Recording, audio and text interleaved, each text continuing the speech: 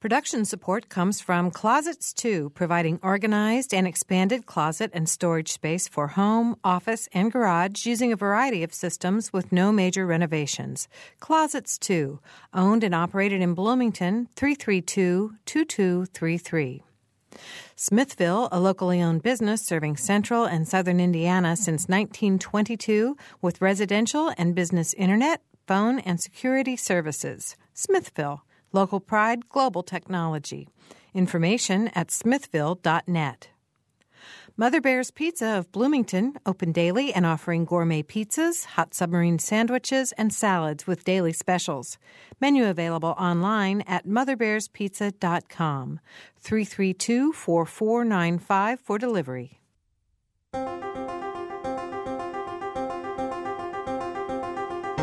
Welcome to Noon Edition. I'm Bob Zaltsberg, editor of the Herald Times, along with Stan Jastrzebski, the news director of WFIU.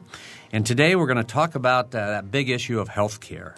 Joining us in the studio are three guests who have a lot of different things that they're going to want to say, I'm sure, about the health care issue today. We have Rob Stone, who's here. He's been on the show before. Rob's a physician and director of Hoosiers for a Common Sense Health Plan. He's also state director, the Indiana chapter of Physicians for a National Health Program. We have June Lyle with us. June is the state director of AARP Indiana. And also joining us today is Paul Van Cleve, who's the vice president of operations for SIHO Insurance Services of Bloomington. If you want to join us on the program, please phone us at 855-0811 or 877-285-9348 outside of the local calling area. And you can also join the discussion by going to our website, wfiu.org/Noon Edition. Welcome to the program.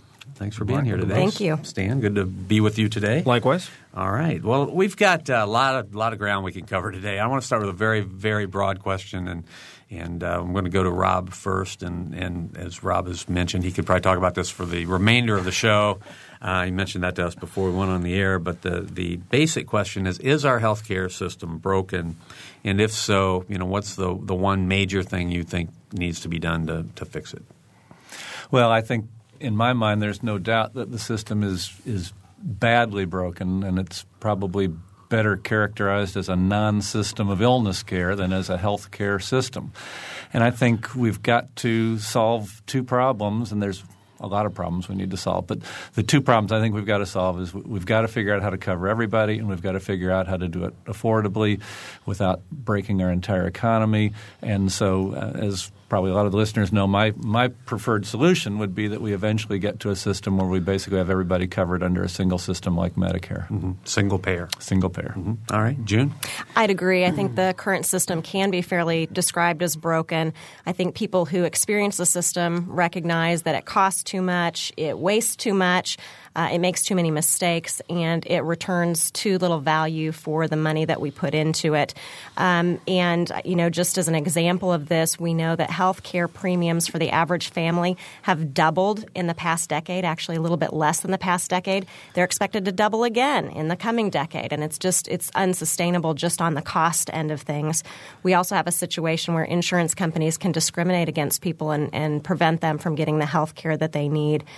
So I would point to two key fixes that I think we really need to prioritize as Congress debates this issue. The first would be the issue of affordability, and the second would be the issue of coverage, making sure that there's not discrimination in who's able to access health care in this country. All right. And Paul? I would agree that the healthcare system needs reform, and that covers all angles. It covers tort reform, for example, which is certainly added to the costs. Mandated benefits are causing insurance companies to cover illnesses and injuries, and there's the accountability. There's a lack of sense that if I smoke all my life or I eat unhealthy or I have other unhealthy lifestyles, that it should be taken care of. So certainly reform is needed. We need to look at the process and not hurry to that decision, but think about all sides. And as you can see right now with the Senate bill that just passed, you had unions and the American health insurance plans who were on one side who are now on the other side. So we have no final product to look at this point, but certainly I like the debate that's going on. I think some good things will come from it. Could you explain a little bit about SIHO? I think that's a nice acronym, but I'm not sure a lot of people know what it is. Oh, thank you, Bob. I appreciate the exciting opportunity to do that. SIHO is a not-for-profit health organization. We're an HMO and insurance plan administrator.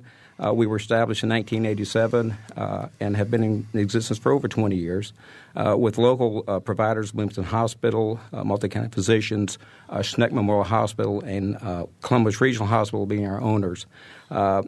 We like to think that we're the local-friendly option for employers to consider. Okay.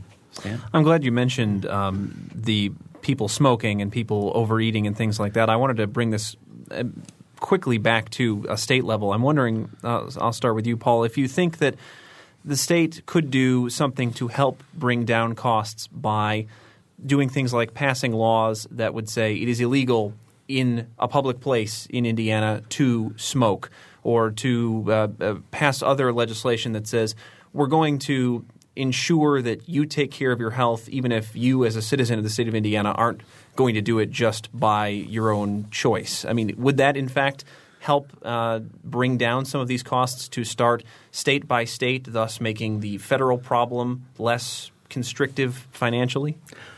To your point, first of all, I do agree that states – let's consider a state mandate like we've done in Massachusetts. I think some elements of that are working.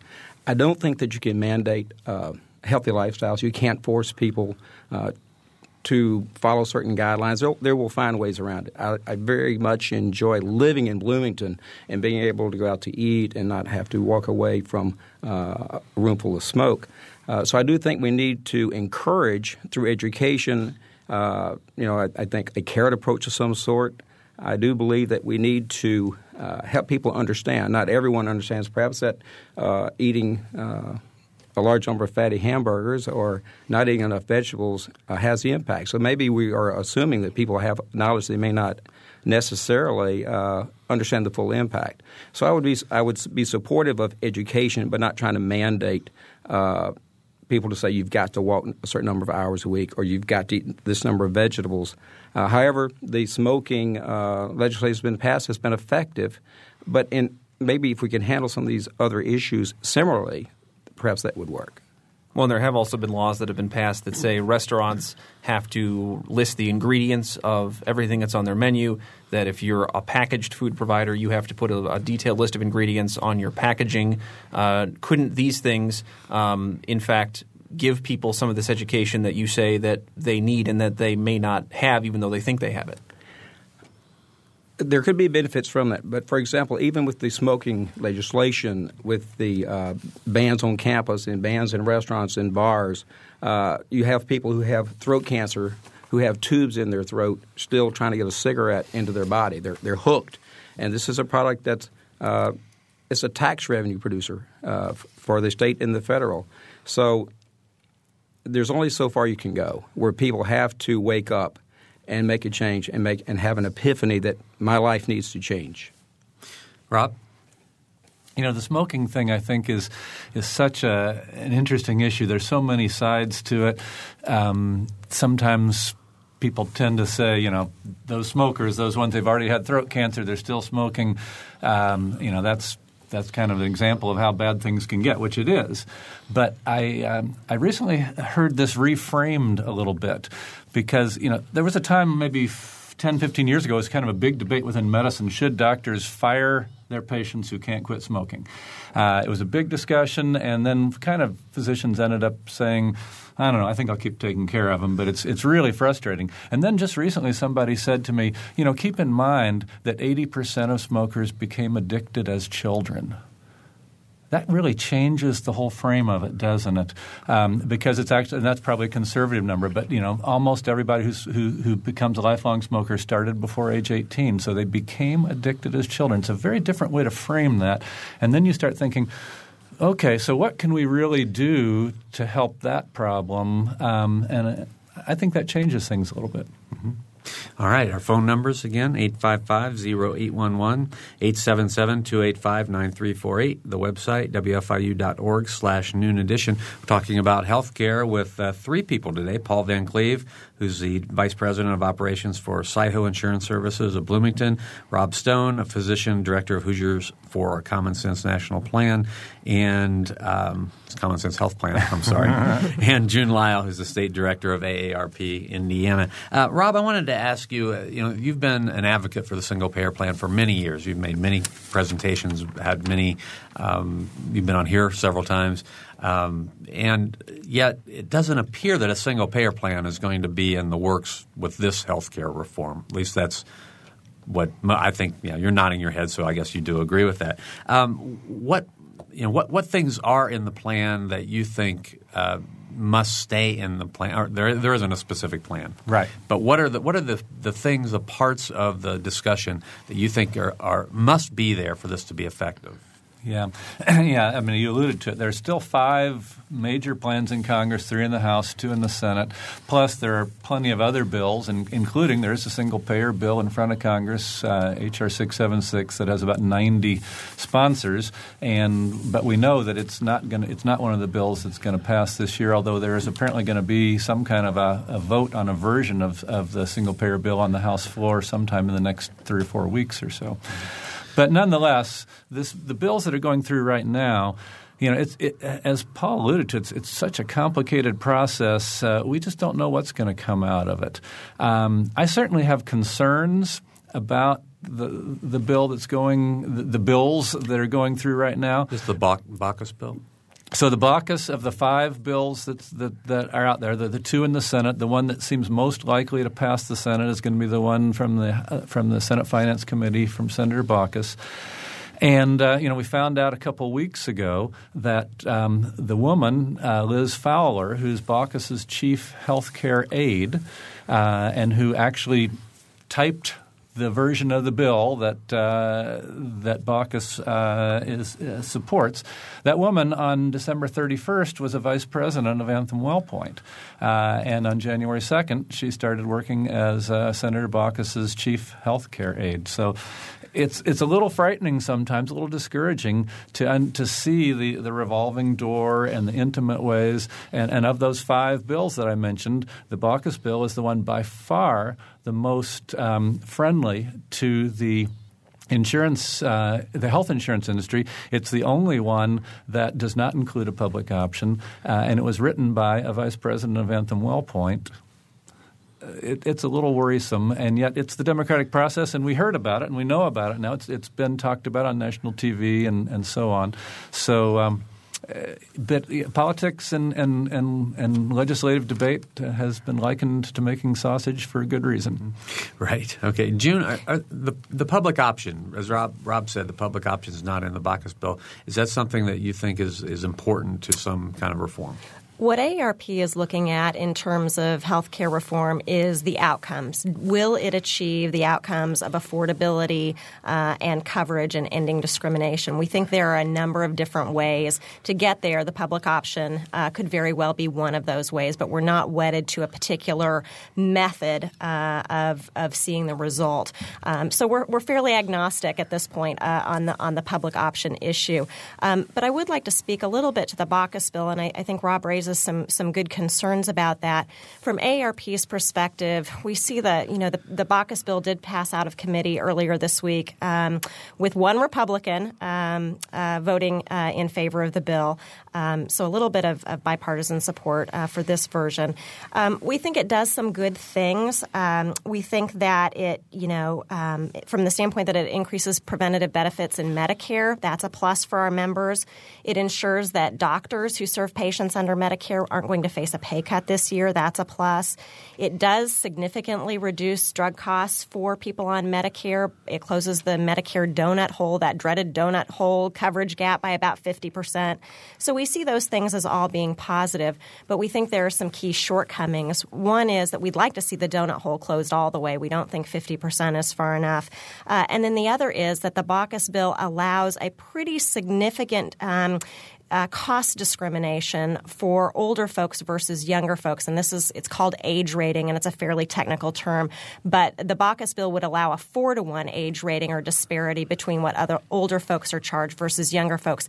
The House bill, by contrast, keeps that much more narrow at a 2-to-1 age rating, which AARP thinks is a much better way to go. Okay. Paul, we've got a couple of phone calls, but first I want to get to you and let you talk a little bit about the Baucus bill or about anything that you've heard from our other panelists. Certainly. The Baucus bill, I think, whether it's the Baucus bill or some blend of the Baucus bill along with whatever comes out of the House as a final product, I think that there will be certain impacts. I think we can anticipate that there will be tax increases either in the form of direct taxes based on income or through hidden taxes. I think one version of the Baucus bill suggests as much as a 40% levy, I think is what they're calling it, against the high deductible plans or the costlier plans that, for example, the single premium is more than $8,000. So I think we've got a budget deficit already. The concerns is that this could be a $1 trillion impact to our economy in the next 10 years. And I think this, based on the government's ability to project costs in the past, that's probably a conservative number. So the concerns are, will it affect me as an individual in terms of my tax directly, either through an income tax, although it's one version says it will not affect income tax, but perhaps some type of hidden tax. What will affect the economy as a whole? This is not an insignificant issue. The Canadian system, which only covers 43 million Canadians and is a $10 billion program, is looking to lose $1 billion this year. So I think we need to look at the other the programs like in Britain where they own the physicians and they can't seem to control cost.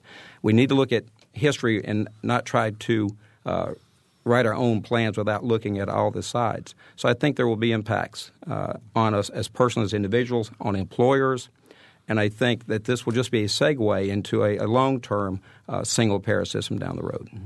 All right. We're going to go to the phones. We have a couple of callers. Rick is first. Rick? Hi. Hi, Rick. Your panel was talking earlier about high-risk behavior and the need to educate people about that kind of behavior. I sort of think you must be living underneath a rock if you haven't figured this whole thing out by now.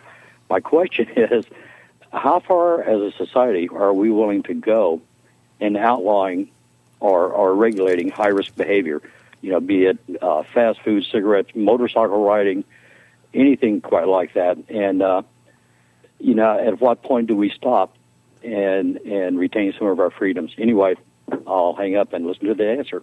All right, Rick. Somebody want to handle that? Rob? Well, Rick, I think, in some ways you kind of touched on the real crux of the issue, and I don't think anybody in this room's been under a rock. But on the one hand, we really want to encourage personal responsibility. And so on the other hand, one of the ways to do that is to legislate. Which then cuts into our freedoms. And so it's a big debate because some people really think, for instance, in many states in the United States that you have to wear a helmet to ride a motorcycle. And there's a really good financial argument for the taxpayers of Indiana that you ought to be required to wear a helmet if you ride a motorcycle in Indiana, but our law got repealed quite a few years ago now, and there doesn't seem to be any interest in bringing it back. I shouldn't say any interest. There's no strong political move to bring it back. Well, I expected that there would be some comment from someone of Rick's ilk, and I think that it's important to note also that people have been covered under insurance policies for a long time that have said, and this especially applies to people like professional athletes have this all the time, they cannot do things like ride motorcycles because they are insured to the hilt to be able to perform or to look a certain way. And these policies already exist. It's not like we would be creating something that's completely unheard of, right? Exactly. In fact, I've seen some extremes, not with SIHO, but in other plans I've looked at where employers are self-funded or covered through an ERISA program, where if you were in an accident and your child wasn't wearing a seatbelt or was riding a bike without a bike helmet, that they would not be covered. So those extremes can exist where employers have the ability to make their own rules and not under state or federal mandates. So we do have to do something. Interestingly, about 70 to 75% of admissions or visits to physicians' offices are a result of a non-medical purpose, mental health. I think the Mental Health Parity Act that we just passed is significant, and I think more of a focus perhaps helping people understand why do I smoke or why do I have some of these unhealthy habits could come back to a mental health, a stress in our life, dealing with stressors that can cause us to go to the physician's office seeking the magic pill that will make us feel better when we leave there. So certainly I think not having been under that rock, but trying to view things realistically and having been in a motorcycle wreck and wearing a helmet, sometimes we do need to be pushed to have certain behaviors like wearing seatbelts, like wearing motorcycle helmets. So I think to the extent we want the government to provide for us, we might suspect and expect them to say it comes with strings.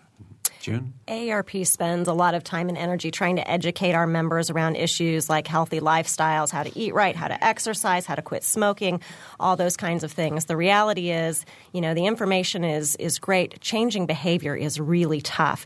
But I do think that there is a concept that is kind of percolating out there in healthcare reform right now, which is the idea of a medical home.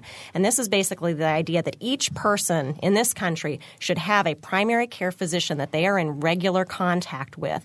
And this is not a panacea. It's not going to solve every problem in the world. But there are a lot of people out there who are making poor health decisions that if they were in regular contact with a primary care physician who could talk to them about what they eat and their smoking habits and that kind of thing, could make some healthier decisions. So I think that's something positive that we could look at in healthcare reform. And I'd just add one quick thing to that is that I'm a big supporter of medical homes, but I also think that ultimately a lot of the preventative stuff that we're talking about, the counseling and the lifestyle stuff, is not most efficiently done at a doctor's office, but it's really done community-wide in schools and all other forums like that. Mm-hmm. All right. We're going to go back to the phones before it'll be break time after this phone call. So let's go to Robert.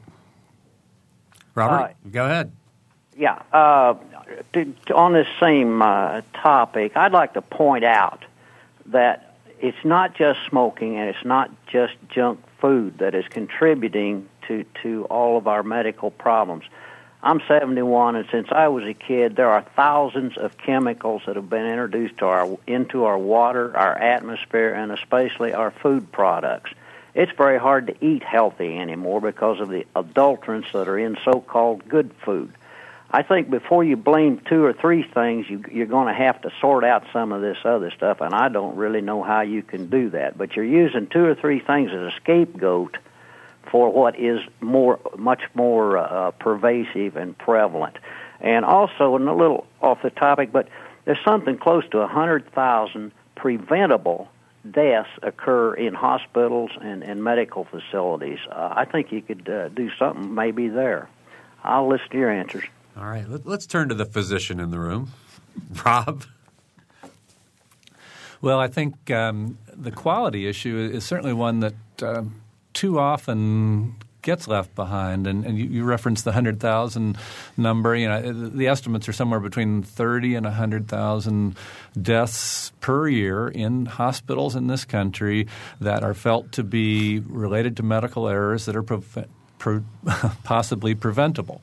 And that's a huge number of deaths.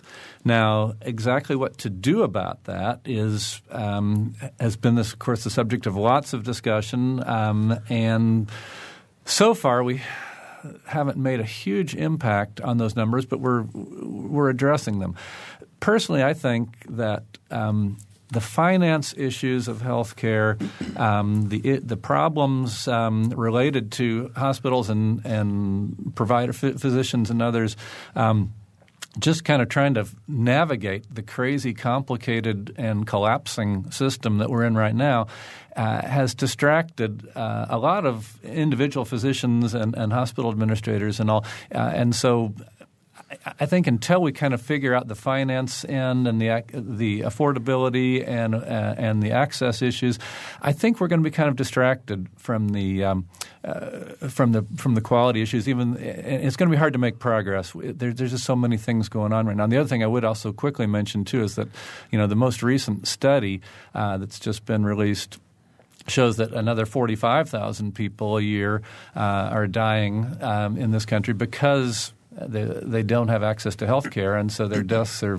because they don't have insurance, and it's so difficult to access health care if you don't have any health insurance, and that's a whole nother bunch of people who are dying. What was that number, 45 million? 45,000 a year, so one every 12 45 seconds, million 12 minutes. Don't have insurance. 46, 47, somewhere between 45 and 50 million don't have insurance, but the new number, it used to be 18,000 a year died because of lack of insurance, and now it's up to 45,000 a year die from lack of health insurance. All right. We've got a wide-ranging conversation about health care and how we're going to solve this health care issue here today. So if you want to join us on the program, just give us a call, 855-0811 or 877-285-9348. You're listening to Noon Edition. We'll be right back.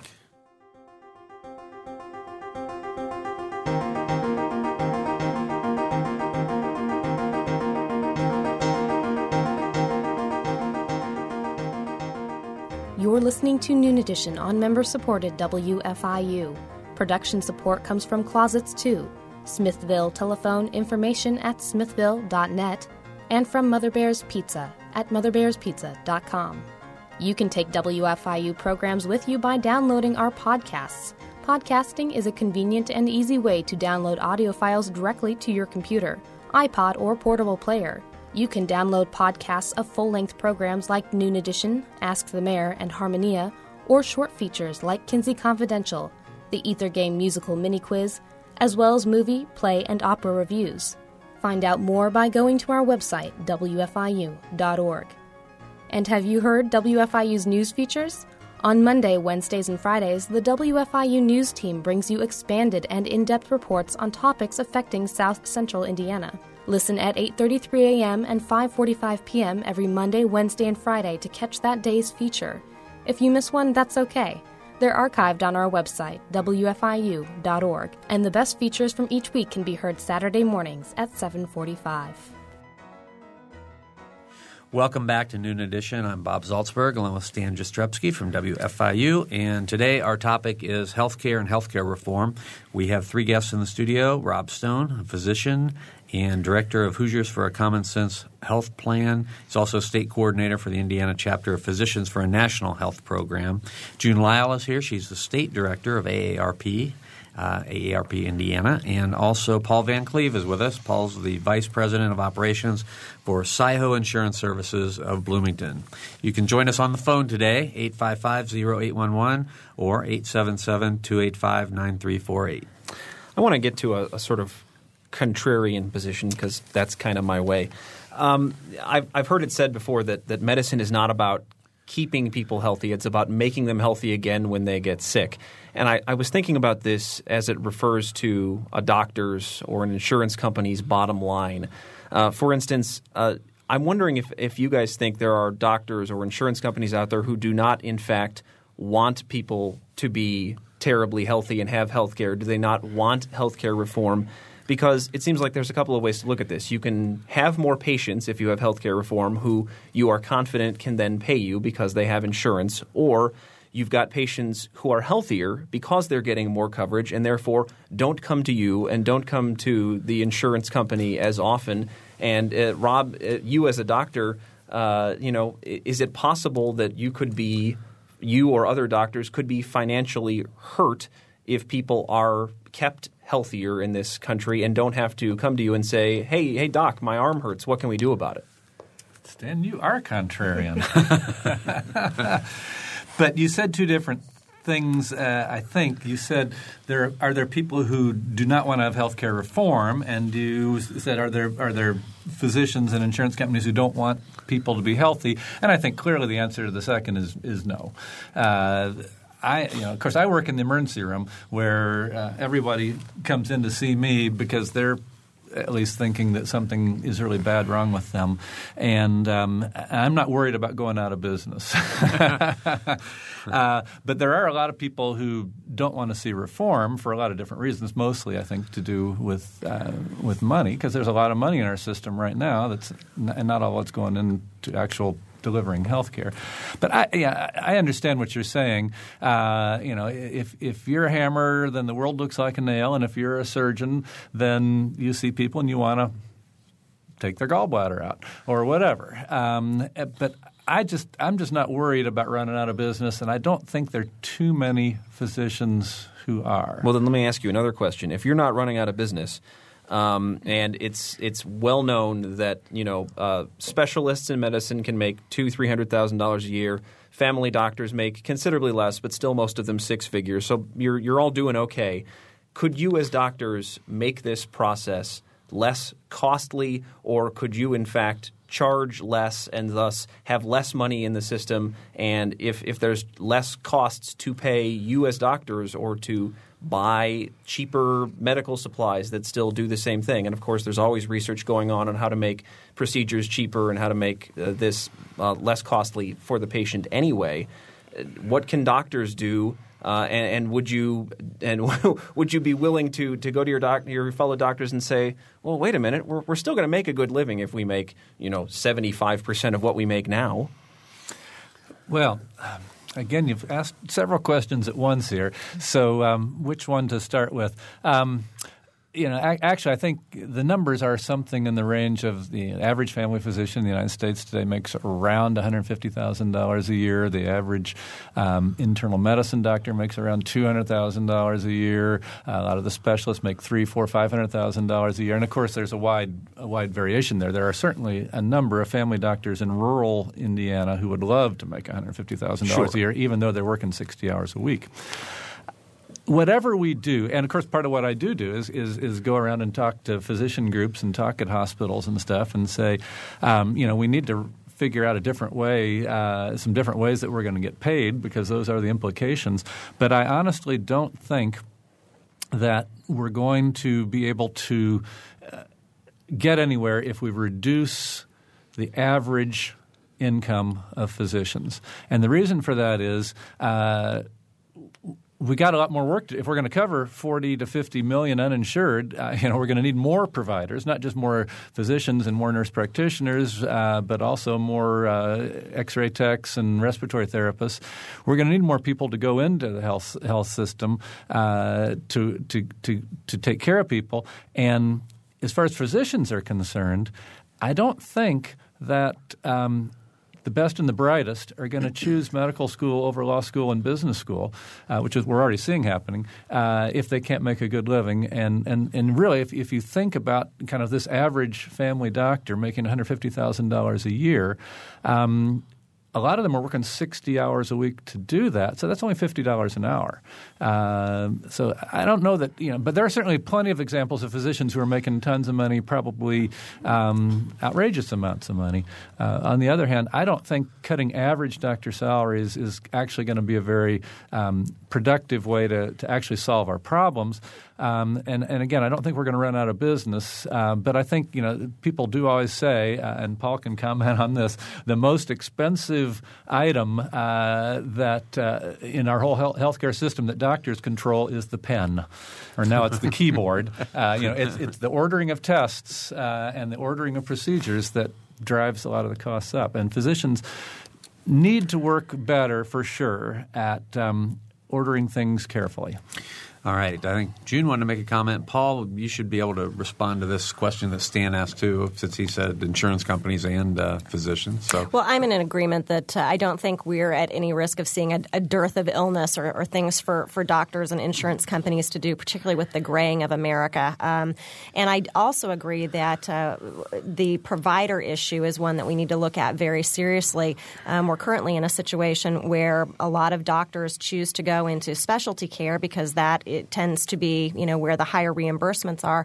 And we have a shortage in this country of primary care physicians and then also of nurses and other paraprofessionals in the healthcare system. The other thing that I would point out is that although I don't think there's an issue of, having the wrong incentive in terms of, wanting to keep people sick, I do think that the incentives, the payment incentives within the healthcare system really do need to be looked at very seriously. And I think that some of the congressional legislation right now takes small steps to doing this. But right now, doctors are getting perverse incentives, as Dr. Stone said, to order a bunch of tests that may or may not be cost effective and do a bunch of other things that really aren't resulting in the highest quality outcomes. And so we would support an approach that's based on reimbursing for outcomes as opposed to reimbursing for particular services or tests.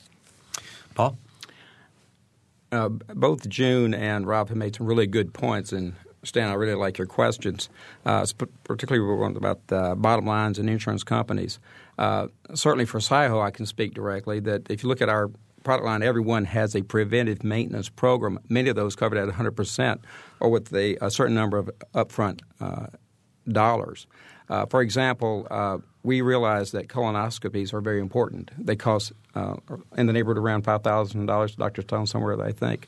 Yet we encourage in our enrollment meetings, we educate people if you have mammograms or certain histories of cancers or colon cancer, for example, that we'll actually pay for those things because we'd rather try to catch those preventive things. So we have a focus on prevention. We believe in prevention.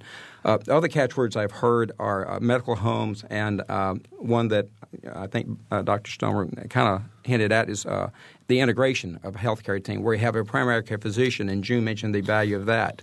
I'd like to see that also include a mental health professional. As well as the other attending staff, the nurses, patients asking physicians questions, I think will be a big part of where we need to go. So I don't think most insurance companies are focusing on the bottom line. They'd rather keep you healthy. Kind of a historic fact is that 80% of the people who have health insurance or have claims represent only 20% of the population. So 20% of the population is spending an average of 80% of the healthcare dollars. So how do we get those 20% better? I think part of that is through diagnostic testing or establishing a baseline through a health risk appraisal. There are a number of tools that are available. But I do believe that we can get to where there's a product that will reduce costs, improve health care, and give physicians a better lifestyle. Certainly 60 hours a week is not ideal. And this product, I think, is going to come from the government at some point with the input from all the individuals out there who are impacted by this. Mm-hmm. All right, we have 3 phone calls. People have been waiting to talk to us. So let's go to John first. John? I've enjoyed this conversation. Thank you very much. Sure. I want to move back to the public option. Every poll I've seen over the last year or two has had a high support for the public option, yet our legislators are not supporting that in the Congress. Can you explain to us, or explain to me at least, what the reason for that is? The public is supporting the public option, and our legislators are not supporting it in the legislation itself. Okay, John, I want to get Paul's take on a public option. I appreciate this opportunity. I think a public option is certainly one approach, but not as a single pair, unlike Dr. Stone, where I think that that's the only – I believe in competition, and that through competition we can get better. There are – to answer the gentleman's question, why aren't we hearing more about it, you have special interests. If anyone's making a good payday out of this current situation, is probably the lobbyists. If you look at the tens of millions of dollars that have been spent since January through the labor unions, through the physicians, through the health plans, everyone who has an interest is trying to influence what this bill will look like. So I think a public option is something certainly that should be considered. We need to do it in a way that is fair to everyone, the workers as well as the people who are not fortunate to have a job, at the same time by not breaking the bank, so to speak, so that we go further and further into debt where we owe money that we can't pay for ourselves, so that we have to rely on our generations of our children to try to pay back. I think that would be unfair for them. The public option would add competition to the mix. I mean, that's what it would do. It would keep the insurance companies from having a monopoly. I thank you for that response. Actually, I don't think in the current market there are, in fact, the government insures or provides coverage for over half of the American population now in some form. A question I like to ask is, and you've heard this, can we have the same plan that our congressmen and senators have? They have 5 choices to choose from. If they want us to have all the things that they're putting out there, offer us their plan, or at least lay it out there as something similar to that. So I think in terms of, and if you have to look at the Wall Street Journal, for example, or even the Herald Times, you will find information that you can make an informed decision regarding this, and that is that if the federal government is the sole payer or just one of several, they have the ability to print money. They have the ability to underwrite in a way that it actually makes it unfair competition, because it becomes unfair because they will be holding most of the cards. But the competition is unfair now with the oligarchy that the insurance companies have. There are ways to help that. Like right now, states are not able to sell across state lines. So if I have a good company, a good rate in Virginia, for example, there are restrictions that allow me to offer my health plans in other states. So there are other ways to improve the current system. Okay, John, we're going to have to go. But I did hear you say, Paul, early on that you would favor a public option as part of this, right? Based on how it's structured, I think it could work. Right. But it has to be worked in such a way and designed in such a way that it doesn't eliminate the private carriers. Right. Okay, Rob, quick. Well, I just to say a lot of people don't understand, but interestingly enough, the American Medical Association, a group that is not necessarily popular as it used to be, it actually favors House Bill 3200 with the public option. And at the Indiana State Medical Association annual meeting a couple weeks ago, there was a vote on the House of Delegates there that ended up favoring the public option 65%. So even physicians think there's something to be done here, understanding that we don't really even know what this public option is. I mean, we say this term as if it's got a defined meaning, and it's really unclear as to what it is going to be, or if it will come through, what it's going to be. Okay, we have 3 more phone calls waiting, so let's go to Valerie. Valerie? Yeah, I've got a real bad connection here. I hope you can hear me, but I did tune in a little bit late, so if this has been addressed, I apologize. But my concern, I guess primarily because I am one, is for the people in this country who are truly in poverty, who, I'm living on $10,000 a year, ironically, of course, because I was basically driven out of a full-time job at IU because of declining health. And even though I work 40 hours a week for the state of Indiana, I get no benefits because I'm what they call intermittent and have even been kicked out of PERF. So my point is, one, I haven't really heard anybody address this segment of our society. I think a lot of people, including probably most of my legislators, are kind of in denial of the large numbers of people in this group. I guess it really does disturb me to hear people vilify our group by saying, basically that we are the reason that costs are so high, and this assumption that these people do access health care. It's just all written off as, charity cases, which of course isn't true, or there wouldn't be 45,000 of us dying.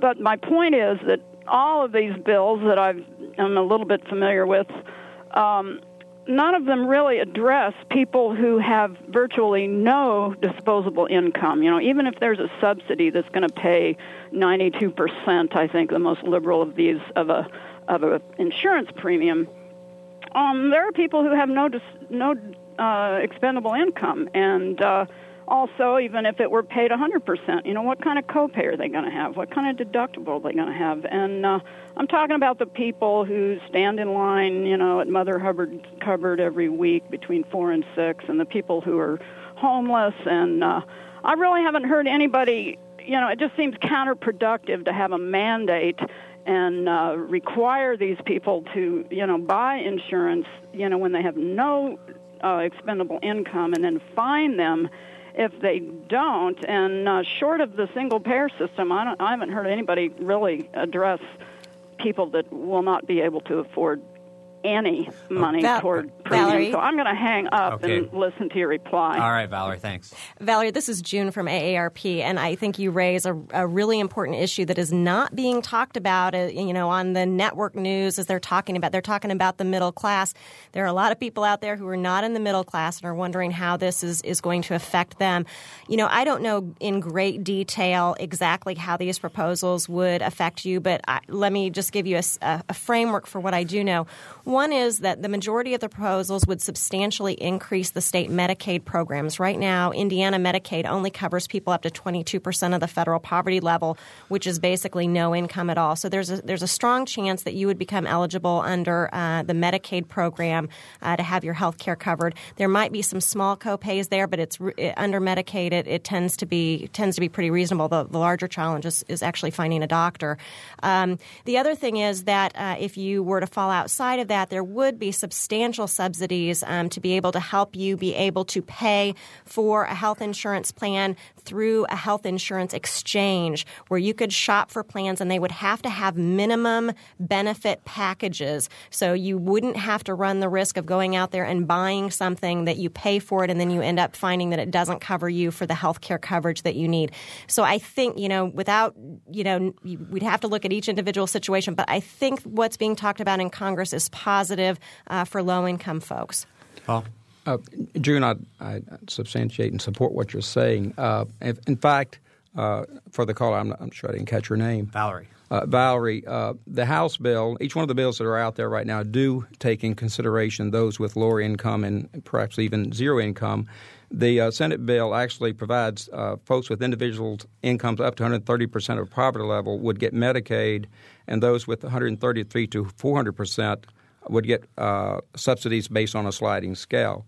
In the House Democratic bill, the sliding scale subsidies for those would be those with making up to 400% of poverty level, and it would be like $68,000 a year for a family of four. What's likely to happen is the final bill will probably include Medicare subsidies, as June's alluded to, and are likely will remain in the bill. Obviously, they're not being forgotten. You're a very important segment of this population. All right, let's go to Amy. Amy? Hey, Amy. Do we have Amy? All right, we will go next to Justin. Is this Justin? Do we have no callers? We had two. So we'll go next to Stan. I know he's here. I'm here. June, I wanted to ask you, some of the plans talk about, and the president wants a plan that covers pre-existing conditions. And, of course, a lot of these pre-existing conditions are dealt with by the elderly and people who have the need for consistent medical care. And that's expensive to treat, a lot of those. What do you think adding that provision would do to this final compromise that may end up getting worked out? Sure. Well, the pre-existing condition and eliminating insurers' ability to discriminate on that is really important to our members. Our 65-plus members receive coverage under Medicare regardless of what their health status is. So although Medicare is actually more expensive than a lot of people realize, at least they've got guaranteed coverage. Between age 50 and 64, though, is where people really have a hard time. Right now, they are paying ridiculously high premiums to be able to get health care. A lot of them can't even be able to buy health care because of pre-existing conditions. And there is some cost associated, certainly, with covering those folks. But the reality is that our Medicare costs right now are much higher to us as taxpayers because we're not insuring everybody in that 50 to 64 age group. People hit that Medicare and, they've had a decade of chronic conditions that have developed and gone untreated. So I think in the long term, we will see savings through making sure that people in the 50 to 64 age group are covered. Rob? I'd just add to that, just to clarify, if you define elderly as 65 or above, there's no issue with pre-existing conditions in the United States for the elderly because they're all covered by Medicare, and so there's no issue there. But there's a huge problem as people approach Medicare age, and there's actually been a very interesting study that shows that basically in the United States, 65-year-olds are healthier than 64-year-olds because so many people in their their late 60s are holding on until Medicare, and then once they hit 65, they can finally get the mammogram, they can finally get the knee replacement, and they can actually go back to work after they get the knee replacement, things like that. And the only other thing I would add is that it's also, I think, important to note that the disproportionate share of this problem in the 54 to 64 age range is women. Women make up a huge majority of these people who can't get insurance because they're less likely to work in jobs that have insurance, or their husbands are older than them, and their husband hits 65, and then suddenly the woman is no longer covered by the employers. Or divorce, or being widows. So women vastly are overrepresented in the uninsured population between age 54 and 65. Okay, we have about 3 minutes to go in the program. We have David on the line. David? Good afternoon. I've found the program very interesting, but one of the issues that I'm familiar with that has not been addressed has to do with the way insurance companies tie the hands of the physicians with regards to charging patients. In Indiana, we have a very hideous law called the Most Favored Nations Treaty, which is a compact that the physician signs with an insurance company when he agrees to be part of their network, which in essence says that they cannot charge a patient less than what they have agreed to accept from that particular company. The other problem that I see is with the small employers who can't afford group insurance being locked out because we're not allowing physicians to contract directly with their patients for prices other than what's locked into the system. And until we get something which gives us transparency in pricing so that there is a knowledge ahead of time as to what costs are and allows for people who have such as HSA accounts at their disposal to be able to shop intelligently for medical services, we're never going to solve this problem. All right. We've given Paul like 1 minute to answer this. So, Paul? That long? Actually, I was hoping Rob might be able to talk about the billing part. Carter, what I would suggest is that actually I'm not familiar with the favored nation where insurance companies are tying the hands of physicians. That's not the way we contract. Each carrier contracts with providers based on a number of factors, and there's some complex methodologies for that. However, when you go to your physician, when you go to your dentist, you ask up front what a procedure will cost you. You can certainly ask if there might be some consideration. And in fact, people without insurance do often get charged a higher rate because they do not, as individuals, bring enough volume to the member. However, I really don't think that there is a direct correlation where insurance companies are tying the hands of physicians and telling them what they can or cannot charge. 10 seconds, are your hands tied, Rob? Well, my hands are tied by many, many things, I am familiar a little bit with Most Favored Nations. It's way too complicated to explain right now, but our whole system is just so complicated right now, and that's part of the problem. We need to simplify it. I wish we had more time and we could go into this a little bit more, but we can't. We're out of time. I want to thank Paul Van Cleve, Rob Stone, and June Lau for being here, and also thanks to Stan for sitting in today, and also to Ariana Prothero and Mike Pashkash. I'm Bob Zaltsberg. Thanks for listening.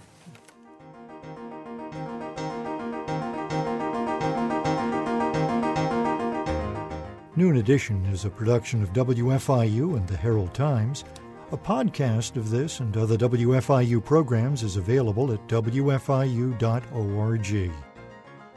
Production support comes from Closets 2, providing organized and expanded closet and storage space for home, office, and garage using a variety of systems with no major renovations.